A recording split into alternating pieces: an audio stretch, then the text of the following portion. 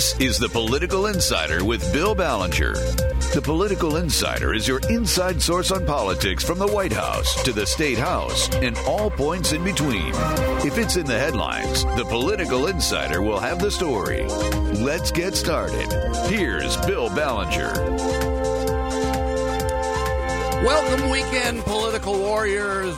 We are very fortunate to have on the line with us Steve Mitchell. He is president of Mitchell Research and Communications. He is one of Michigan's best-known pollsters for decades. Steve Mitchell, thanks for being with us on The Political Insider. Bill, I always love to be with you. You're the most respected pundit in Michigan, and so it's fun to talk politics and other issues with you. Well, you're buttering me up here. I don't deserve it, but let me just start out by saying this. You have recently achieved something. Honestly, I've got real doubts this has ever happened before. You have been elevated to the chairmanship of the board of directors of the Michigan Chamber of Commerce, which is the largest business organization in the state. And simultaneously, you are now the chairman of the Board of Trustees of Northern Michigan University, your alma mater. Is that correct? Yeah, it is. Well, that's that's a heavy lift. How are you going to have time to do any polling or run your business? You're going to be running all over the place. Well, that's a question my wife keeps asking me as well. It is just a tremendous honor to have been elected to both of these positions, especially here in the latter part of my career. I've been on the Chamber Board. I'm on my second term now, and I was also on the Michigan Chamber Foundation Board, and Governor Snyder appointed me to the board at Northern 7 years ago. So to spend my last year chairing the school from which I graduate, Board of Trustees, is just a great honor, and I think it's the great honors, Bill, but what you have to do is do something when you get the job. And I think in terms of Northern Michigan University, what the board has done during the 7 years I've been there has been extremely consequential. In December, when I was vice chair and helped usher through a package of 8 new initiatives to keep Northern growing, it was the most consequential day in the 7 years I've been on the board. So now my job this year is to do the tough part of making sure all of those initiatives are implemented properly. Northern was only one of 2 schools in the state of Michigan that had a higher enrollment in the fall of 2019 than it did in the fall of 2018. And it's because we've had such a great administration, we've had such a great board, we've had such a great faculty and staff that really Northern has been able to really excel, during some really tough times in terms of for schools in Michigan and all over the country. Yeah, absolutely. There are problems in declining enrollment in some of our public universities, no question. I'm really glad to hear Northern Michigan comparatively is doing so well. Let me ask you, how many people are on the board of trustees at Northern Michigan, and how many of them are still on the board who were there when you were first appointed 7 years ago? In Michigan, each of the 15 universities are autonomous. They all have 8-member boards. The 3 large universities, Wayne State, the University of Michigan, and Michigan State, have elected boards. The other 12 have appointed boards. And what happens is every 2 years, coinciding with the election year, 2 new members are elected, and then two others are rotated off the board, term limited off the board. So you always have at least 6 members who have been there for 2 years. And so a year ago, the last 2 members that were there when I first came on the board left. So, and actually, I was appointed with Dr. Thomas Zurbuchen, who is now one of the top 5 guys at NASA and who had to resign to take that position. So I'm the only one left on the Northern board that was there when we had a president other than Fritz Erickson, who was on whose search committee I sat and who we chose to be president back in 2014. Is there any term limits for board members on the Northern Michigan University Board of Trustees? No, there are no term limits on any of these boards. You can serve as long as you can get a governor to appoint you or the people to elect you. With a Democratic governor in office now, since I'm a Republican, I won't get reappointed by Governor Whitmer. There have been some instances back 10, 20 years ago where board members have served 3 or 4 8-year terms. And there are some who are in their second term now. But Governor Snyder, for the most part, did not appoint people to a second term. He gave them 8 years on the board.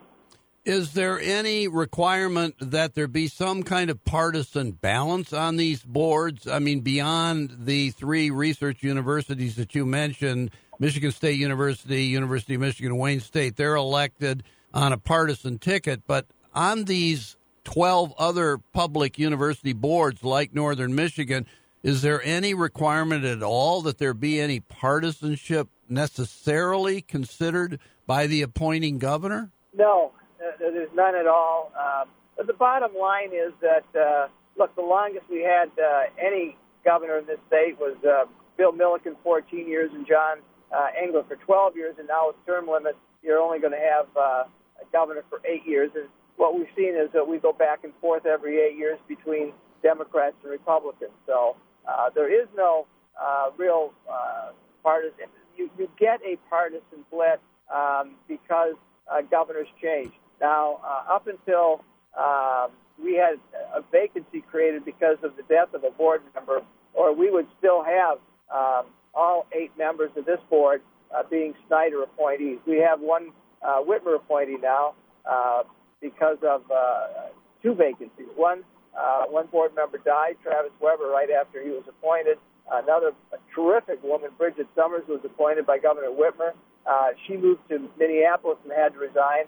And now Donna Murray Brown, who is, again, just a tremendous appointment by Governor Whitmer, is serving as a Whitmer appointee with 7 Republicans. But I can tell you, when I got on the board was split 4-4, and never has partisanship entered into any decisions that our board has made. We all get along tremendously well. We spend 5 or 6 days up in Marquette 5 times a year. We are good friends, and it was never a matter of talking partisan politics. We all do what's best for the university based on our own backgrounds and not on a political party background. That's terrific. I think that's a lesson a few people in Lansing could learn.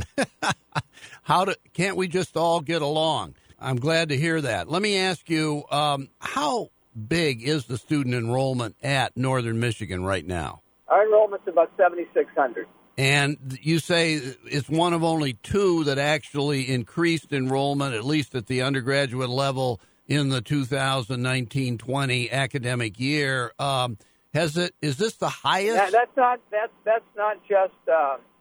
just undergraduate. That's total enrollment of the university. Our total enrollment, graduate and undergraduate, increased, as did the University of Michigan.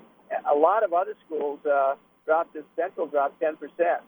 So there's been some major drops in enrollment as a result of declining high school graduates. So when you say 7,600, that includes graduate students as well, right? That's correct, yeah. Out of the 7,600, how big is the undergraduate enrollment? That's probably 6,000 of it, 1,500 graduate students. Yeah. Well, that's tremendous. What do you attribute your success in attracting people to come to Northern Michigan? We have just a great staff. Northern Michigan was the first university in the state of Michigan to do a public-private partnership on building dormitories. We built $75 million worth of new dorms with a public-private partnership so that we didn't have to use any funding from the state of Michigan. We didn't have to have a capital outlay project. We put in 1,200 new beds, and we knocked down, you'll appreciate this, Bill, we knocked down 4 dorms that were built when I was a sophomore in college and that were the new dorms when I came to Northern Michigan. Yeah, University, listen, I voted to demolish them. Okay, that is fascinating. We'll pick up on it. We got to take a short break. We'll be back in a minute with Steve Mitchell.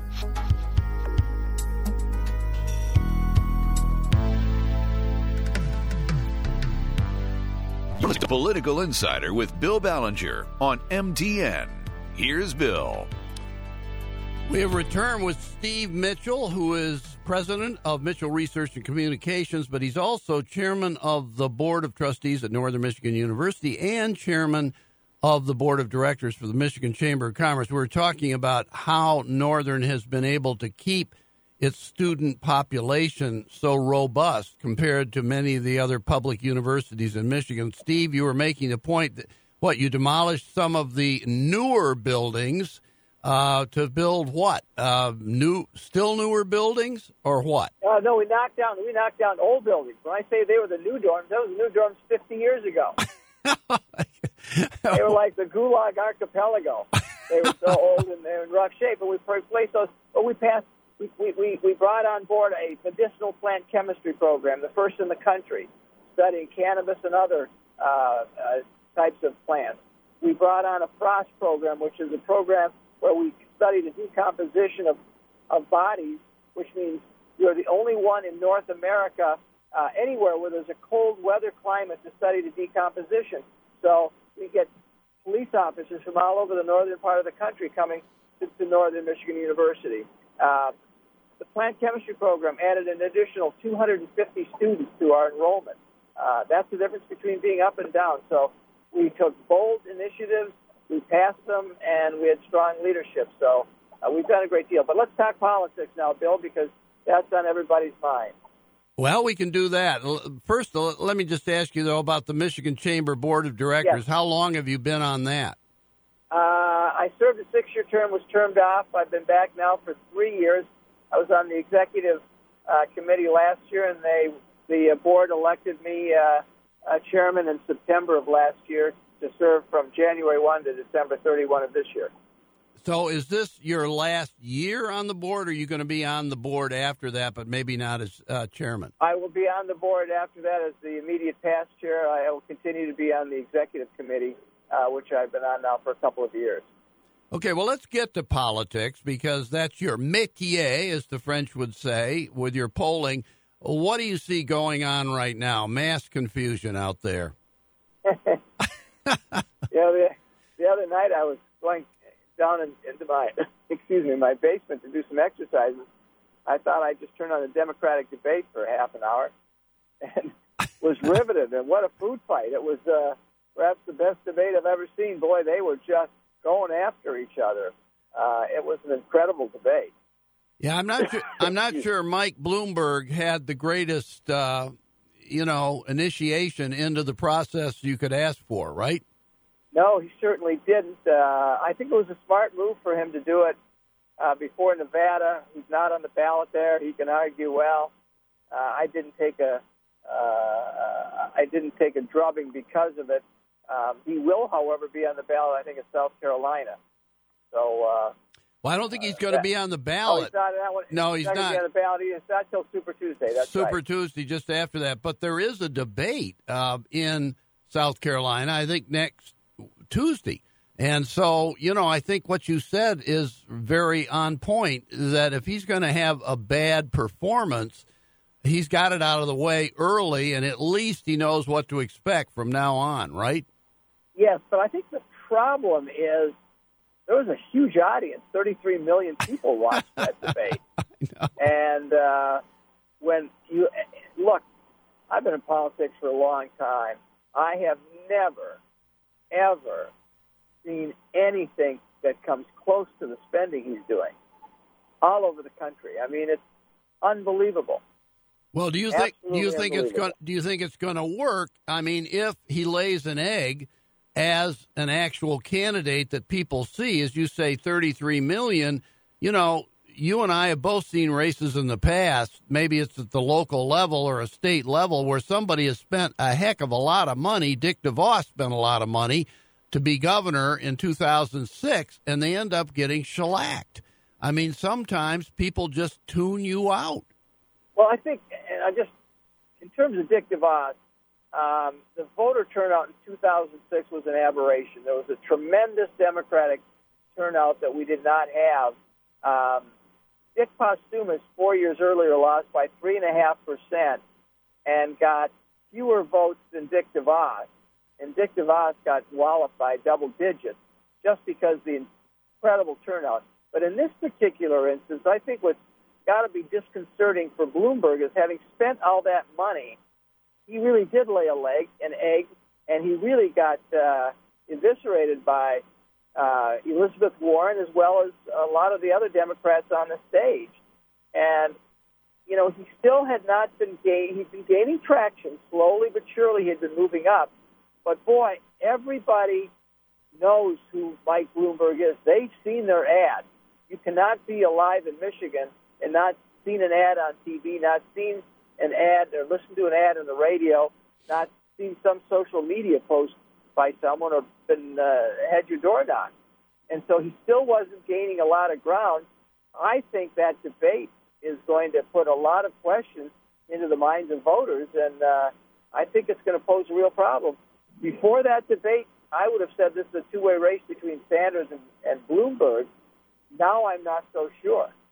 Yeah, I think you make a very good point. In other words, you're not convinced at this point that the spending, for instance, here in Michigan, that he's going to do between now and March 10th, when we have our primary, is going to be able to overcome an inept performance by Mike Bloomberg on the stump if he continues to falter in the debate Tuesday in South Carolina, and if he makes other gaffes between now and March 10th. These presidential elections are really centered around momentum. So Iowa was a debacle, and it hurt Sanders because Sanders actually did better than Buttigieg on the first round by about 6,000 votes. The headline should have been out of Iowa that Sanders wins, but there's no headline other than they were inept coming out of there. Now, even though it was a close race, much closer than the polling showed in New Hampshire, nevertheless, Sanders comes out of there and then moves way ahead in Nevada. Now, in Nevada, Biden had led for a long time. In the most recent poll, Sanders was ahead by almost 2-1, 30-16 over Biden, and Steyer was actually doing pretty well in Nevada. I think as a result of her debate performance, Elizabeth Warren may do better in Nevada, and that may cut into Sanders. But if Sanders comes out of Nevada with a big lead, then we move into South Carolina, where momentum carries him, and where Biden is really, that's his firewall. Biden's firewall is South Carolina. 60% of the voters in South Carolina are African Americans. Biden traditionally has done very well with blacks. And so if he doesn't do well in South Carolina, Biden is done. And then where do the moderates go? The moderates are either going to go after Klobuchar, Buttigieg, or they may go for Bloomberg. But, boy, having seen Bloomberg on the stage, having trouble answering the questions regarding the NDAs as well, non-disclosure agreements with women, getting hammered by the statements that he made regarding, as Elizabeth Warren said, horse-faced lesbians or fat broads. He's in trouble. Well, we got to wrap this up, Steve. We could keep going. We're just getting started, but unfortunately we're out of time on this segment. But thank you so much, Steve Mitchell, president of Mitchell Research and Communications. Thank you, Steve. Thank you, my friend. Always good to talk to you, Bill. We'll be back in a minute.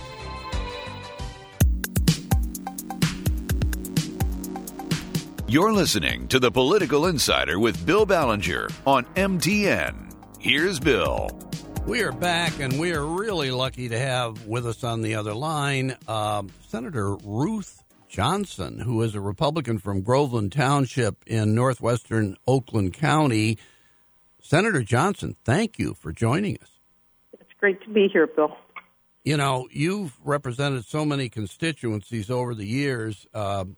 It's hard to keep track of them over the last 3 decades. I mean, you were a county commissioner in Oakland County. You were a state representative in Oakland County. Then you were elected county-wide in Oakland County.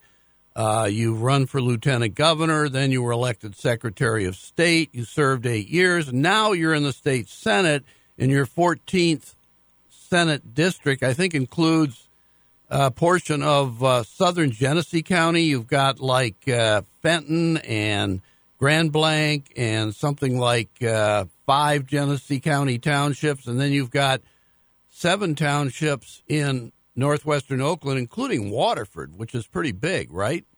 Yes, well, I was born and raised in Waterford and just sold my childhood home 2 years ago. Wow. Well, look, you are one of the preeminent experts on Michigan voting, and we obviously have had some challenges as a result of the passage in November of 2018 of what is called Proposal 3. What is going on? What has happened since then, and what are we challenged with going into the presidential primary on March 10th? And then, of course, we've got the primary statewide in August and the general election in November. Yes, and always our general elections, we have many more people vote. So to get any kind of legislation through to help the clerks and at the same time protect the integrity of our ballots and make sure no one's disenfranchised by any kind of errors, I do have another bill that we were able to get through the election committee that I chair in the Senate, and now it's going to the floor. And I think both of them are key to protect integrity, but at the same time, we have to give the clerks, which there's 1,635 clerks and 30,000 precinct workers who are truly patriots. We have to help them because we probably will have many more absentee people that vote by the absentee ballot, which means they have to be taken out of 2 envelopes. They have to be registered, then they have to be flattened out, and then they have to be sent through the same machine if someone were to come in. And it might not sound like much, but you have some of the bigger communities that might have 60,000, 100,000 of those, and just opening 100,000 envelopes is a bit overwhelming. So we did 2 things. One is my dad used to work at Chrysler, and he had kind of an odd shift, and it worked for them. So we're hoping to pattern it after that. The first bill would allow the clerks in local communities that have 10,000 or more voters. So they might be getting 5,000 absentee voters, maybe more, all the way up to 100,000. They would simply be able to run shifts. So the first shift, when they come in already under current law, they usually come in around 6 o'clock to set up the machines in the morning because the polls open at 7. This is on Election Day itself. Right. So yeah. They close then at 8 o'clock at night. We would still require those workers to be sequestered, just like they are now. They can't have a cell phone, and they have to stay there. But after the election's over, we're allowing clerks to run shifts, because we will have more absentee voters. So I think that will help. And then the other one is there's 2 envelopes, and absentee comes back to the clerk in. And one of the other laws, or bill, it's not a law yet, it would allow them to open the first envelope and never pull out the ballot and never see the ballot, but just getting that outer envelope out will save a lot of time. That plus the shifts, I think, will help us get the results back in an accurate way. You can't sequester somebody for 30 or 40 hours right now if we have a lot of absentees and expect them to ever come back. And that's 30,000 people that really don't get anything more than a stipend, so we need to make sure that they're accurate. When you get tired, you make mistakes. So I think those 2 bills together are going to really help with the proposal. Yeah, I think the absentee ballot requests as a result of the passage of Proposal 3 2 years ago are up something like 70% from 2016. So there's going to be this avalanche of absentee ballots coming into these clerks. Are you concerned that when it gets to, let's say, the presidential primary on March 10th, that we're going to end up almost in an Iowa-like situation where they're just not going to be able to count the votes in time to figure out who won? Well, I think that's why I have these 2 bills, because the clerks do need these tools, and they still protect the integrity of the ballots, and I think it's important. So it still has a little further to go. We have to pass it on the Senate floor, and then we have to get it through the House so that we don't have a situation where people might have to wait for days or weeks, depending on how many people vote absentee. And it's a very difficult job. our clerks are local home rule. They're the ones that conduct them. If we were like most states, we'd have 83 clerks, but we have about 500 school districts. We have county commissions. We have all kinds of things that make us have up to 5,000 ballot styles in Michigan. It's far different than the other states, far harder, but I do like the local control because if your clerk's not doing their job, you can make a change there. Yeah, as I understand it, absentee ballots can be processed in one of two ways at each precinct, and you've described that, or in an absent voter counting board. And over in the State House of Representatives, Representative Julie Calley just got a bill passed and sent over to the Senate saying that communities can team up with other nearby communities or the county to establish what's called an absentee counting board that would be separate from all these clerks working in the precinct. What about that? Is that going to... Well, most of the clerks already have a separate absentee counting board in the larger communities, which makes it much easier for them. We're so eclectic in Michigan. There's only 7 people that live in one of the townships in the Upper Peninsula, all the way down to our larger cities. And Waterford Township, where I came from, they have 73,000 people that live there. We're very eclectic. So one size doesn't always fit all. And for some people, having that separate absentee counting board works very, very well for them. But don't forget, in every community, if it has a high density, you can have many different ballot styles because the schools, there's 27 school districts alone in Oakland County, and the school districts don't really mimic the lines of the townships or cities often. So that's a lot of different ballot styles, too. But we have the capability now, as long as we can make sure that we have citizens that can watch the process, both Democrat and Republicans, and I think that's really key to everything. And that's why we're making sure that we're doing it only during certain times.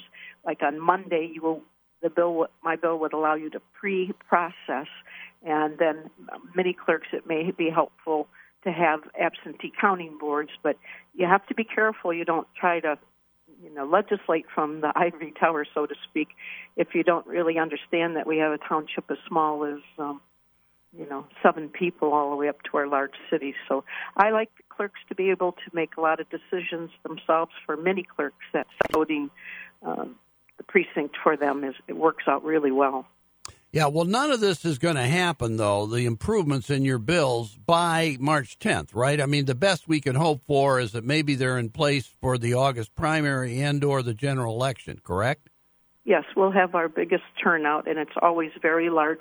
Michigan has always been the 11th highest in voting for a number of years, and a few years ago, we were named by USA Today as the number 1 state for getting people registered. So we usually have a very robust election for a presidential, and then I think we will probably get more than usual in this election coming up in November. That's the hardest one for the clerks, is the presidential general. That's when you have the highest amount of people that come to the polls or send in absentee ballots. Now, some are predicting as many as 6 million, maybe over that, turning out this coming November in Michigan. Incredible. Let me just turn to another issue related to the Secretary of State, which you were for 8 years, and that is branch office security. But you know what? We're out of time on this segment, so let's pick that up when we come back in just a minute. Stay tuned with Senator Ruth Johnson.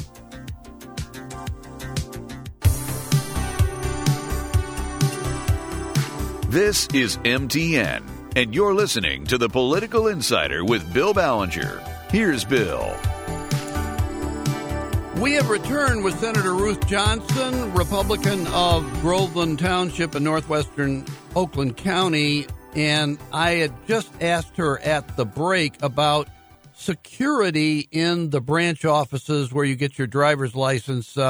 Your successor, Jocelyn Benson, as Secretary of State, is complaining that there have been some somewhat scary outbreaks of violence and very poor behavior in these branch offices. She's even asked for $790,000 for 5 pilot programs for uniformed officers to be in these branch offices. She claims this has been going on for years, but it's never been reported until now. Did you find that to be the incredible problem that it's come to be in the last year under Jocelyn Benson? Well, we always reported him. I had hired a retired state police officer, and he did a great job for fraud prevention and security and those kinds of things. So, my theory is 94% of the people are just really great people. You do have some people that, on occasion, maybe they lost their driver's license, so they get very, very mad, or, maybe the paperwork they brought in wasn't the right one, or the fee is higher than they thought because the fees were raised 20% in 2017. And so sometimes you'll have people that will act out. There's no doubt about it. We already had security guards in many of our busier branches when I was Secretary of State. And the first thing I did was add cameras. There was cameras in some of our offices, but I put them in every single one, security cameras, just to deter that kind of behavior. And we make them very prominent. And we also have some that aren't, so that we make sure people can't figure out where exactly to stand. But we went after that full force, and you do, on occasion, have somebody that will act up. Having said that, our staff was named the second best staff in the state of Michigan by U of M when I was there. They do a very good job. They've taught how to get people to de-escalate. And so we had some isolated situations, and I was threatened numerous times, especially when you send a letter to someone because after they'd been picked up by law enforcement and the judge ruled that their license is null and void, they would get a letter from our office. But that's just part of the job when I was there. So I'm not sure. It sounds like rather than having the guards that we have now, and by the way, they're fabulous. They're like one of our staff. They'll say, come on in. Did you bring your paperwork for that? And then the busiest branches, when I went to them, they were kind of like an extra staff and a huge deterrent being a security guard. Right, absolutely. Well, look, we could talk about that much more, but you got some other issues. You're a state senator. You cover the waterfront in terms of issues you have to deal with. What are some other things you're concerned about? I think one of my biggest concerns right now is the governor removed $7.5 million that we had in the budget to simply make sure people know that their water may be contaminated. We have that data through it's called EAGLE now, used to be called the DEQ. So if anyone goes under EAGLE, they're kind of difficult to read, but I give EAGLE a lot of credit. They've really done a good job mapping the contamination that we know. Unfortunately, for those of us that are in wells, which is 25% more than any other state in the country, nobody's telling us. Somebody said, well, the CDC says you're supposed to test your water every year, but for what? You might be near a leaking underground storage tank and they know what's in it and what's leaking. If you don't ask for that specific test, you'll never find out. And probably the biggest one that's impacted the state of Michigan is natural occurring arsenic. It's all over the country. Michigan is named one of the worst in the nation. And it's all the way from the UP all the way down the Thumb area down to Genesee and Oakland have tested the highest, but over half the geographic area of Michigan should be testing for arsenic, and they simply aren't told. And it's not like we're sitting together and say, hey, you want to go on the computer and say, let's look up arsenic. Let's see. People don't know to do that. And so we know from the scientific data and also from a report that was commissioned by Carmanos and Blue Cross that the arsenic in the water is not only a very strong carcinogen, but they also say in this report that there's an estimated 230,000 people in southeast Michigan that's exposed to arsenic in the wells that's above what the EPA level is. And it is a very serious carcinogen, but it causes neurological effects, and new information shows that it also causes babies' brains not to form properly sometimes. Hypertension, vascular disease, heart disease, diabetes, malignancies. It's been linked to cancer of bladder, lung, skin, kidney, nasal passages, liver, prostate. It's a nasty chemical. At no level is it good for you. But what I am so disappointed about is that very few people know that they should test for arsenic. For that fact, they aren't even informed if they live next to a leaking underground storage tank to test their water. Or we do have some radium, radon, nitrates are very prevalent in Michigan, and they cause blue baby syndrome. And both arsenic and nitrates, if you boil it, you concentrate it. So here you have these moms that are boiling water if they're making formula or oatmeal or whatever for their kids, and it actually concentrates some of those things. There's many different other kinds of contaminants. Those are two really big ones in Michigan, and I think we've really fallen down on our job, and I consider it morally wrong not to simply let people know so they can test. I have reverse osmosis in 2 places in my house. You can bathe in it. It won't hurt you. You can wash your clothes in it. But long-term ingestion is a very severe health hazard, and our state has failed to let people know. Well, you say Governor Whitmer vetoed funds that would have allowed for, checking on this condition that you've described. Has she put that back in her budget for this coming year? Is the legislature going to put it back in? What's going on? Well, on October 3rd, I walked a letter over to her and asked her, and with the report that Blue Cross helped commission, and then also Blue Cross paid for doctors to be taught to look at this whole string of maladies, because a lot of doctors didn't know, but unfortunately a lot of them still don't know, that this could be signs of long-term arsenic ingestion. Even at the lower levels, they found that it causes very serious health issues.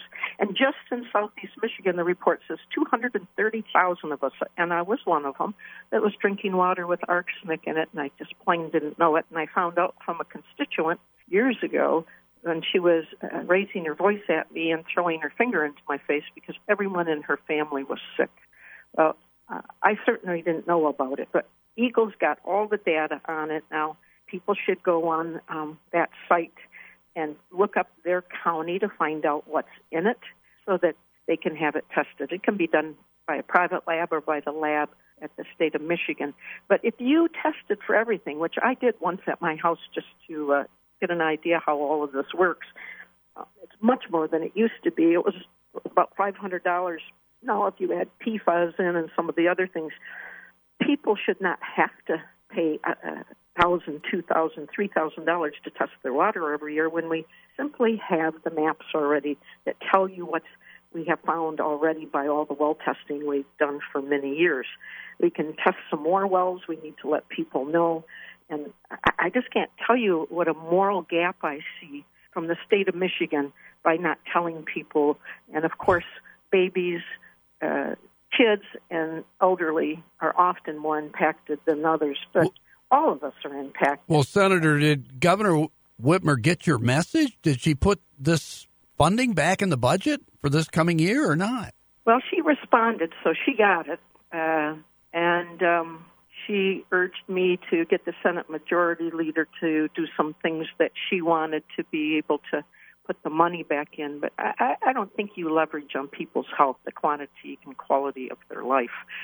And they haven't come to total agreement on road funding. I think that's a problem right now, where she wants to borrow money when we had $400 million extra in the budget. In 2017, we raised gas 7 cents. We raised diesel 11 cents.